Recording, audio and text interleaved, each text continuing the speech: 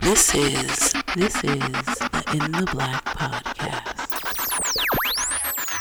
In the black, bro. Hands down, one of the best podcasts ever.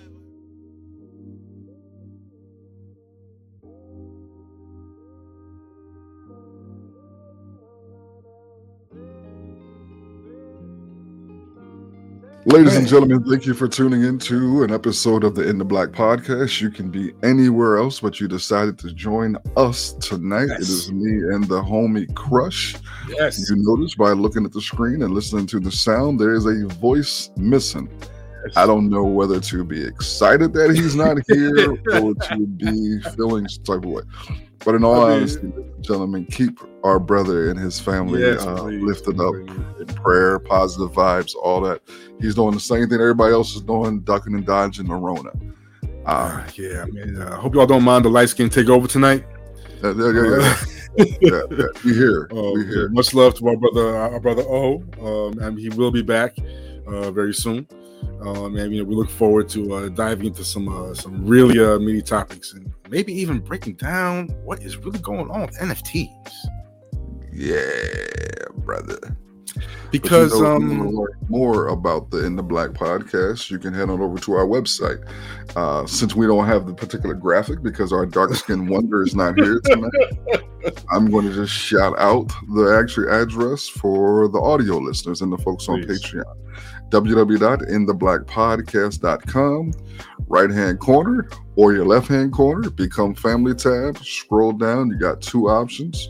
You can either donate directly to our Cash App, $INTheBlackPDCST, or what we would prefer you to do is to become a member of our Patreon account. There's a number of tiers. There's a number of ways that you can actually contribute. Again, we're looking to build a bigger, better, more sustainable platform, and the only way we can do it is with your financial assistance. And all that off-the-cuff shit that we spit for 30-something minutes just a few minutes ago, and before each show, as a Patreon member, you get first dibs on something that nobody else may ever get outside of you. So, again, we appreciate you, and we want you to join and become a member of the family, man. Please do. Please. Crush, my topic, bro. I know you're not a sports guy, and I think that's the funny thing about this particular broadcast tonight, man. You got the sports guy on. I read up. The hip-hop head of all hip-hop heads on this platform tonight. No, I got read a up topic, and my man got a hip-hop topic. So I know. Go for it, man. Go. I get educated by y'all all the time, and the issues are very relevant, so go for it. Yeah. So Nick Saban, the coach of the University of Alabama, and Kirby Smart from Georgia University. Both of them just coached recently in the national championship game where Georgia topped Alabama. Not to surprise many folks, Georgia was the most dominant team this year, so it wasn't surprising. But before they actually played the championship game, Nick Saban and Kirby Smart were both asking about NIL. NIL is name, image, and likeness. Essentially, what that means for the people who may be hearing it for the first time is the athletes can essentially use their name, image, and likeness to secure funds and finance. So they can go out and get endorsements. Exclusively. That goes directly to them. Apart from the school. So many schools are up in arms about it because what is happening is a number of athletes have left one school to go to another school because people in that area have offered them a large NIL contract. One young gentleman, and I wish I had it pulled up, left one school to another school because he was going to get a couple $100,000 for his name, image, and likeness. I have zero issue with young people doing this. I am all about people. I'm all about labor getting paid for labor. Me too. And I found it fascinating that Nick Saban and Kirby Smart, both two white men who coach predominantly black athletes both came out and said that they were concerned that this would become an issue and a problem, that kids would end up leaving one school to go to another school for name, image, and likeness. But Kirby Smart nor Nick Saban have ever complained about predominantly white coaches leaving one school in the middle of the year at times to go to another school chasing the bag to get a larger contract. But now that this is something that is actually affecting, could potentially affect their schools. Then again, you'll be surprised. I would be surprised if I ever heard of an athlete, a star athlete, leaving Georgia or Alabama to go to another school because of NIL, because typically you're going to be on TV more with these particular schools. You're going to have a better presence. Yeah, you're going to make more money for that school. You're going to make more money, and ultimately you're going to be likely to go to the pros. So this won't be something that will directly affect either one of these gentlemen. But I just found it really fascinating that they came out and they have issue about that. Crush, what the hell is going on, man? No, this is fascinating. The idea that I'm all for young people, especially at this point in college football's era, because I've heard about this issue for years, and I was actually, and to be, I confess my ignorance, I was actually surprised to hear that these guys were not making money to the point where some were even prohibited. Yes. Or somehow already signed away their NIL without even knowing it, and which sounds very, very familiar. Very familiar for some reason. I did not, I guess I shouldn't be surprised that there would be predatory practices in any kind of business structure, especially when involving endorsement and ad money. That's always that's always a very enticing carrot for many businesses, and they'll put your children's health up for that ad money. Mm-hmm. But now that the ad money is flowing to them, now that they're given the choice to exploit and benefit from their name, image, or likeness, it's it's not an issue. The issue is going to be with your local economy. Whatever those other schools that entice those students, that was a plan. Mm-hmm. That school got together with their local business and said, look, cough up. We get these guys, it's going to be, and let them do that. So I see this. This is going to be do you think this might lead to some uncomfortable relationships between schools and businesses and corporate? I think it's going to lead to uncomfortable relationship between schools, right? Between schools. So particularly if you see a rivalry school entice an athlete to leave their particular school to go to another school using NIL, I can see it being that thing. But I think what's going to ultimately happen is, because only certain schools make it to primetime television, right? Right. Big schools, Division One colleges, typically will play in their local market, but it's only a handful of schools that will make it to the national market. If those players begin to leave the big schools to go to Deion Sanders Jackson State University type of ordeal, right? Then I think it can be some corporate pressure onto the NCAA to make some changes on that level, because the NCAA agreed to the name, image, and likeness component, but they only agreed to it because they didn't want to pay college players.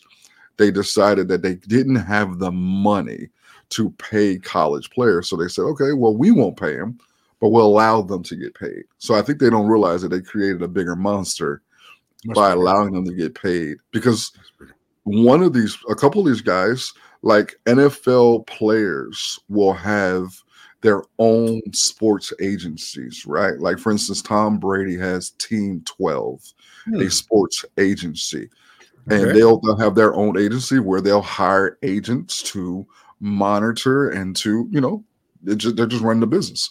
So Tom Brady's company actually went to a college player and sign that college player to a name, image, and likeness deal. So you're beginning to see how other athletes and teams are going to be pulling and using their power and resources to ultimately, I mean, this is Tom Brady, pro athlete, Hall of Famer, GOAT, yada, yada, yada, went and used his agency to recruit a player who's playing college ball to sign them to a name, image, and likeness deal. I think it's brilliant. I think it's ingenious, but I also think that the NCAA at some point in time is going to be like, oh, hold on, time out. This is too much money. There's too much money floating around, and money. we're not controlling. We're not. Yeah, getting it's like wait, whoa, where's my piece? Where's my piece? I mean, well, you know, I see that you bring up a good point, because they may have allowed them to. I wonder if there's a little caveat in there somewhere. Well, I mean, because you can say that in one line on the contract. You know, you will be allowed to benefit from the you're allowed to be compensated from the contracts. But I feel like there might. I don't know.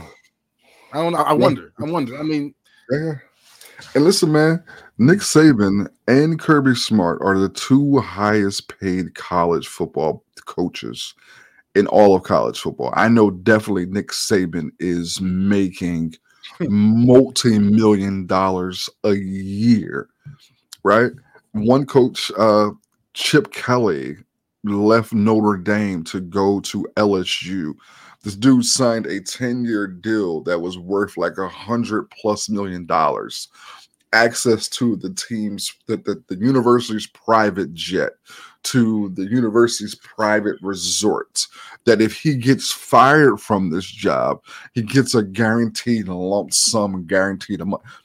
But these are the same dudes, man, who are complaining about athletes having a name, image, and likeness deal, where these athletes are making a couple $1,000s just to be able to survive a semester in college where they're putting their life on the line. And it's insane, man. And saddling their future family with at least 10 years of debt. I mean, I guess I don't think they want to go through that shit. They do not want to lose. I mean, can you imagine Howard losing a player to Hampton? Oh my God. Yeah. If any of those, I mean, I'm speaking just from speculation, but true. Do you think these coaches are afraid that they will be losing players soon, or have they already lost players? They haven't lost players, but two of the top recruits in Florida that are within Florida State's region, right? Decided not to go to Florida State. They actually decided to go to Deion Sanders' coach, Jackson State University, instead of going to Florida State. And I mean, these are two of the top recruits in the nation that were going to either go to Florida State or Florida. They decided to go to this little known, right, historical black college. And people are up in arms because they feel like this is something that they've never seen before, which is not true. We've had star black athletes go to historical black colleges in the past. But the difference is now you have this name, image, and likeness component where these cats can go to these black colleges, man, and you can make a couple dollars from some of these black boosters, bro. I mean, I ain't mad at you. Do you think the schools will also kind of have an ancillary benefit? Because I think you're implying that the NCAA may have to make room for these states for prime time. Am I right? Absolutely. And Jackson State on prime time? Jackson State on prime time. Now, if you start getting enough in these recruits, like Deion's team went 11-1 this year, and they lost in a bowl game. But he was on all of the national sports shows. He was, getting all this publicity, and for him to recruit. And the fascinating part about it is that he starred at Florida State University. Starred, was the man, right? Hall of Famer, all those things. When Florida State University needed a head football coach, they refused to interview the one Deion Sanders. So he decided to say, okay, When Jackson State University calls, I'm going to go there and turn them into a powerhouse at a historical black college while Florida State continues to spiral down the toilet bowl and just fired a coach again. So I guess I guess he always had this NIL issue in his head from then. Yeah. And schools that have big boosters, right, will figure out a way to use those boosters to pay players. I mean, it's not like it's a new phenomenon. Players have been getting paid under the table for years. I mean, not too long ago, probably about 5 years ago, Rick Pitino was the head basketball coach at Louisville, and they were having strippers come on campus and having, sex with players that the college was paying for. So it's not a new phenomenon, right? Now it's just being in the public eye. Yeah. It's just the transition is phenomenal, man. Yeah, it's just a phenomenal transition. It's going to be a lot of money. No wonder that college ball game is coming back to the PlayStation. And Crush, before I toss it to you and your topic, that has been one of the things that some of the players have said. How much money can I get from, particularly if I'm a star athlete, that you want to use in this game? Is EA Sports going to pay me for using my name, image, and likeness? It's going to get tricky, bro. It's going to get tricky. I can't wait. Young brothers, turn that apple cart over, man. Yeah, I can't. It's going to be a glorious thing. It's going to be a glorious thing. It's going to change college ball forever. I mean, there could be a real domino effect from something like this. In terms, especially for the HBCUs. Yeah, I mean, there are some schools we've never seen on prime time. Never. Yeah. So it's gonna be a good thing, man. So, Crush, what you got for us tonight, bro? What's your topic for this evening, brother? Man, I heard something very interesting, and I know how we've talked about our general feelings about how Hollywood and those related to Hollywood want to handle our stories. Sure. But this one, every time this comes across my table, I have to bring it to the attention for at least a little bit of analysis. But headlines have just broken that Lauryn Hill has been named as executive producer for an Amiri Baraka documentary that's coming out tomorrow. Details. Yes, Ms. Hill. My bad. Sorry. The life and legacy of the late poet and activist Amiri Baraka is now the subject of a new documentary. And the new documentary, which is called Why Is We Americans, offers a look at Baraka, and who's often regarded as the most forthright, one of the most forthright authorities in Black American art history and culture. He was acclaimed for his expression of Black experience through poetry, such as It's Nation Time. The film, which gets its title from a poem that he performed on Def Poetry Jam, ironically enough, takes an in-depth examination of his family, focusing also on his widow, artist and activist Amina Baraka as a guiding light. Good. There's also insight given to the tragic murders of his daughter Shani, as noted as one of the first openly gay Black activists, and his sister Kameko, as well as the rise of his son, poet Ras Baraka, who we know here, of course, in D.C., to his current position as the mayor of Newark. The film will also look at the city of Newark through the decades as its Black community felt the impact of systemic oppression through local government policies and law enforcement. Ms. Hill is among those interviewed in the documentary, which is also directed by Udi Aloni and Ayana Stafford Morris. She shares executive producer credits with Owen Wooferman, and Ras Baraka is also interviewed along with his daughter, Amandla, as well as Larry Hand, the chairman of the People's Organization for Progress.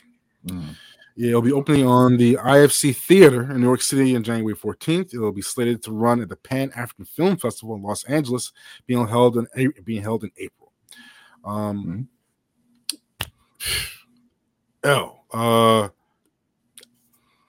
For me, the news wasn't so much about Ms. Hill, but the fact that I'm hearing about an Amiri Baraka documentary this week. Yeah. So what do you think? And that's literally, listen, man, that was literally the first thing that popped into my mind was like, why am I just hearing about this? Like, they did a marvelous job of keeping this under wraps, but I'm not quite sure why they kept it under wraps. Because people would have. This is something that people would have wanted to know. First, I typically side eye anything coming out of Hollywood that is about one of our Black heroes, right? Right. Because they typically do a bad job. One-sided. The difference with this particular story is, for one, it's a documentary, right? Yes. Documentaries typically will focus as much as possible on the truth component and not so much on the entertainment value. Yeah. So I'm looking forward to it for that. Then the fact that it has so many of his direct relatives involved all the way through the process. When you have his wife, Roz, his daughter, all these people who are close to him, who knew him, and it's not just about him, it's about Newark, right? Yeah. And I think that is the part of the story that I'm like, man, Newark finally gets an opportunity to have their story told, right? And there's people who are never heard of Amiri Baraka, man, who are going to hear about his genius for the very first time. Yeah. And I am looking forward to that. That excites me more than anything else. And they may also know why they think of Newark a certain way this whole time. Yep. Newark has been going through a quiet renaissance of sorts over the past 9 years. There have been some real progress made in the city, in that city. They have a long way to go, but there have been some really notable young Black leaders, community activists, young political appointees who they stay focused on their city. I don't even know their faces. I know they're doing things, and they're doing things for Newark. So this is definitely indicative of where a great omen of Newark's future, and I guess the future of our sense of activism in our communities here. This isn't the only story that needs to be told. I think Newark is a definite microcosm of how bad shit can get for us. Yeah. You know what I'm saying? A complete microcosm of that. And to flip that around the way they did, and to still have Black people in the mix the way they are, because for sure I thought they were going to push everybody out. Yeah. Somehow. Because for Newark, man, Newark has had a black eye and a negative view and perception unfairly in many instances for anyone who's ever lived on the East Coast, right? Of Newark, typically based off of the stereotype, it was a place that you wanted to avoid for a number. I mean, what didn't that horrible movie? What was it? New Jersey Drive. Oh, that came. The only good thing about that was the soundtrack. Back when a soundtrack was a soundtrack, bro. Back when a soundtrack was a soundtrack. But that movie did not help the image. It didn't help the image of Newark at all. No. So for years, it's had that image, and it's good to see that they're doing this documentary. And I think with the people that they have doing, it's going to highlight the historical aspects of it, but it's also going to shine a bright light on the transition that a predominantly Black city is making. And I look forward to seeing that. Plus, man, again, people don't know who Amiri Baraka is, and I just want people to be able to hear someone who is beyond dope. Yes. It's going to be incredible. It's going to be dope, man. So I'm looking gonna be forward to it. dope. And the fact that Lauryn Hills, I love the fact that she's attached to it, right? Me too. I like I that too. think she brings a level of notoriety to the film. And I would like to see it hitting more film festivals. I think that would be I fascinating. know. I'm a little disappointed that it's just not coming out on Amazon Prime tomorrow. Yeah, exactly. You know what I'm saying? Because as we all know, Prime is in a dead heat with Netflix for diversity. But then again, maybe Prime is talking to Baraka's family now, because I'm sure when we break this news to people, they're going to be just as surprised. Like, what? There's a documentary on Baraka coming out tomorrow in New York City, in Los Angeles. Like, okay. But I really look forward to it. I'm very excited about it. I mean, I'm actually not surprised that Ms. Hill's involved. No. I'm not surprised. Especially now with Newark, man. She cares about her. She cares about her city. She cares about her state. You know, she cares about her. She cares about Black people very, very, very, very, very, very deeply. So she only, so this is probably the only film project you're going to see from Ms. Hill for some time. Because her commitment, she ain't getting back in Hollywood, man. No. This is as close as she's going to get in a film about. Yeah. You know, and I can really appreciate it. It's dope to see a legendary MC be in or a legendary artist, because I don't want to lock her in just to being an MC, because she's more talented, even though she's only dropped one album. We can have the discussion, all that, yada. But it's dope to see someone who depends heavily on lyricism be the executive producer for someone like Amiri Baraka, man, who, bruh. Do you I mean, I know this is a hard thing to ask, but do you anticipate anything from any certain sentiment coming from the children now? No, man, I'm really interested to hear the children. Like, for one, Raz Baraka gets a lot of credit for his innovation that he's doing there in Newark, but he also gets a lot of criticism, right? But like most politicians, But I think I'm really interested to hear about how they talk about the deaths of his sister and daughter within the context of his story, like the activism component that they were both involved in.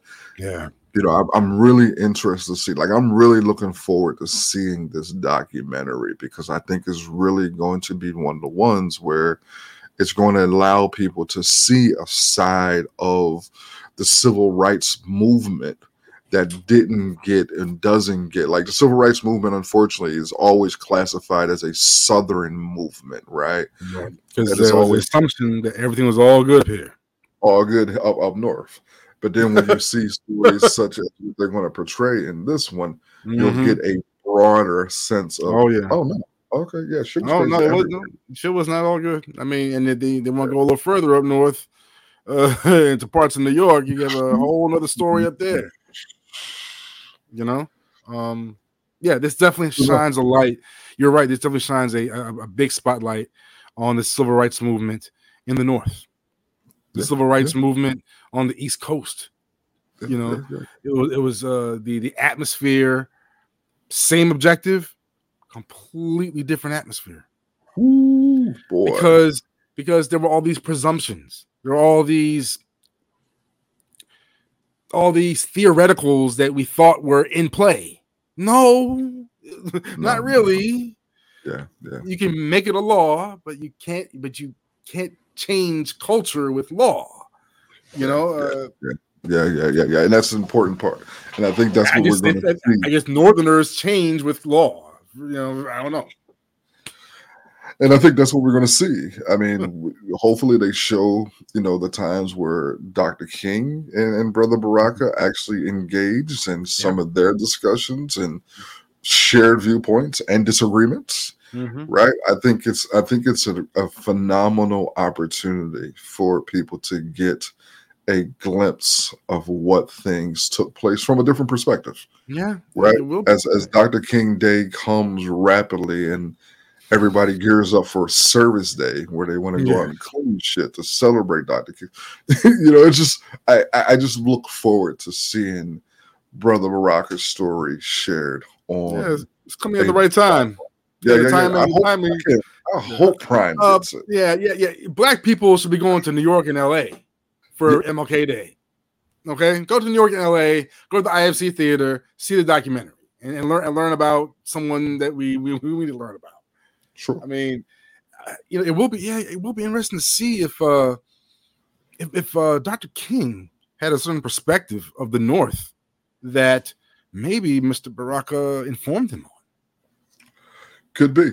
I know of one story that they actually met in New Jersey. They had a conversation, and one of the things that they said was Brother Baraka had a large group of younger people who were interested in the movement. And one of the contentions with Dr. King and primarily the Southern movement was their nonviolent stance, right? It wasn't as if these young people were looking to initiate violence. Right. That's not the case. But what they were standing for was like, yo, we're tired of watching us get our heads busted to the white meat. It's time for us to fight back. And so Brother Baraka and Dr. King had some discussions about that. And it was amicable. It was a shared perspective of, overall loving Black folks. But it was just like Dr. King left the meeting stating that he connected with those young people on a level that he hadn't connected with Black folks in a long time because of the passion and zeal of those young people. Because remember, down south, it was a largely older crowd, but you had the SCLC. It's just a different movement, man. So I don't think the Southern culture even did not have the inclusiveness to allow the children to be involved, which might be a terrible assumption, but that may have been the case where the children did not feel they were included or a part of the movement.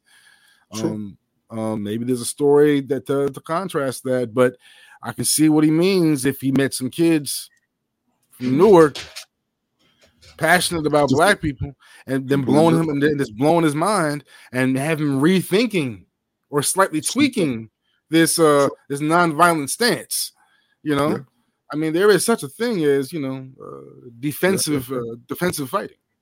And that's the one thing that when we think about Dr. King that we're going to see all day Monday is the emphasis on his nonviolent stance. As if he just woke up one morning and said, you know what, I'm going to continue to let people bust us upside the head and not discuss the struggles that he had with his own nonviolent stance, right? Like the Birmingham bombing that killed the 4 little girls and severely injured the 5th. He was down in Alabama when that took place, and that wasn't something where he was just like, we got to have a non-violent type of response. It was a struggle there. See, I think the biggest lie we're telling ourselves about Dr. King is that his non-violent stance was not a code; it was a compromise. Yeah. He said, "Guys, I don't want to do this. Yeah. But this is the only thing that's going to probably allow your children to go home after this protest today. We're going to have to say this stuff. We're going to have to act this way. So maybe your children can go home tonight." Which is terrifying. And as a man must be the hardest and the biggest pill to choke down. To hold back, to hold back your instinctual nature. To defend protect yourself. children, to defend yourself, and to protect children. That's an instinct. Sure. To hold, to suppress that. Yeah. And there's layers to it, right? Because you think of down south during this movement, white terrorism from the Klan and other folks it was an all-time high. You had sundown towns where you couldn't go through. You couldn't go. Sundown. You know what I mean? So that's that type of terrorism that the families and adults face down there, I can understand why they gravitated towards a ideology that didn't allow their children to get lynched. It makes sense. I struggle with it from a 2021 perspective, right? No. I mean, but I dig it. But you know what? But a part of me has to think that that Dr. King was also that the nonviolent stance was also a military strategy. Agreed. And that all good military strategies are temporary strategies that need to adapt and change. Sure. But I guess he didn't. What I guess what he didn't count on is how much the other side would love hearing it whenever you say nonviolent black people, because that's the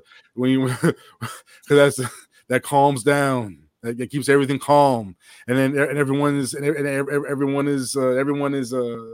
not terrified and on edge, when that's exactly what you need to be for what was done to a whole race of people. You should be terrified. You should be scared.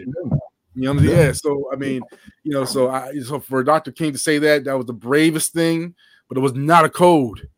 That was a compromise. It's a compromise, man. So, ladies and gentlemen, thank you for tuning in to another episode of the In the Black podcast. Thank you. Crush, any final thoughts, brother, before we chime off? Man, just want to send a shout out to my big brother O, and shout outs to all my artistic brethren. We I have to get around to this L. We do have an album coming out tomorrow. Please. Called Volume 2 Heavy Water on all DSPs. So everyone, please stay safe. And we have a nasty storm coming this weekend. So batten down the hatches. Man. If you have a cow, you better lock it up, because there ain't no milk nowhere. They don't milk nowhere, brother. Luckily, I'm not a baby, so I don't need milk. But if you have babies, you better start lactating. You better start doing something. Because, bro, all the bread is going, the toilet paper, and milk. Bro, and it's Thursday. The storm ain't hitting until Sunday night, and y'all already stocking up. Y'all should be ashamed. Oh man! My final thoughts is the same, man. Same thing, man. Just prayers and shout outs to O and his family, man. Particularly his family, who have to deal with his whining ass all this week while he's sick. Multiple bonnets. I mean, multiple bonnets, nasty, stinky bonnets that sweated out, man. So shout out to O and his family, man. Particularly his wife, man. Listen, I'm praying for you.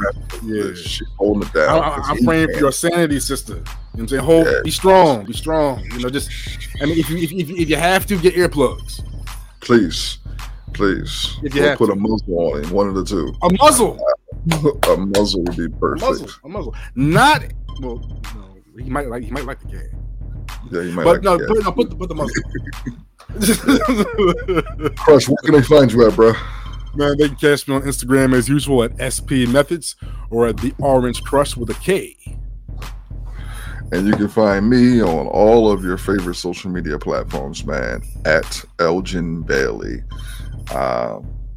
Thanks for coming through.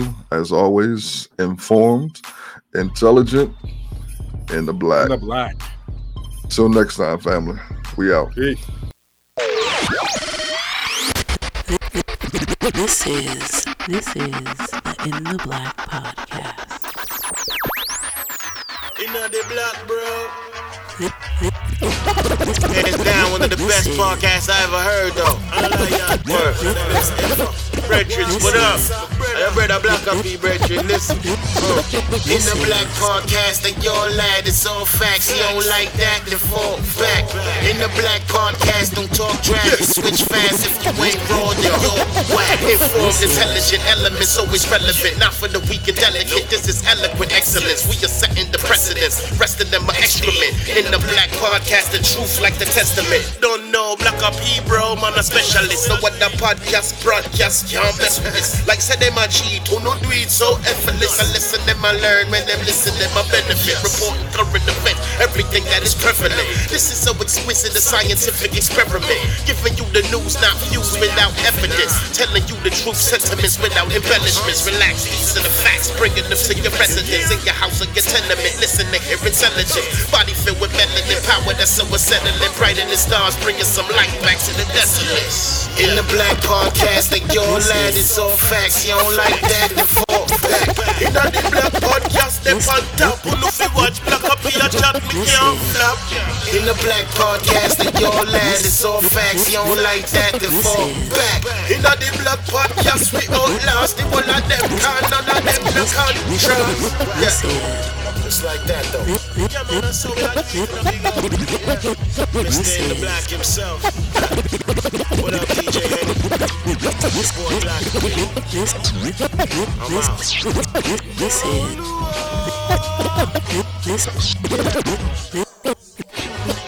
This is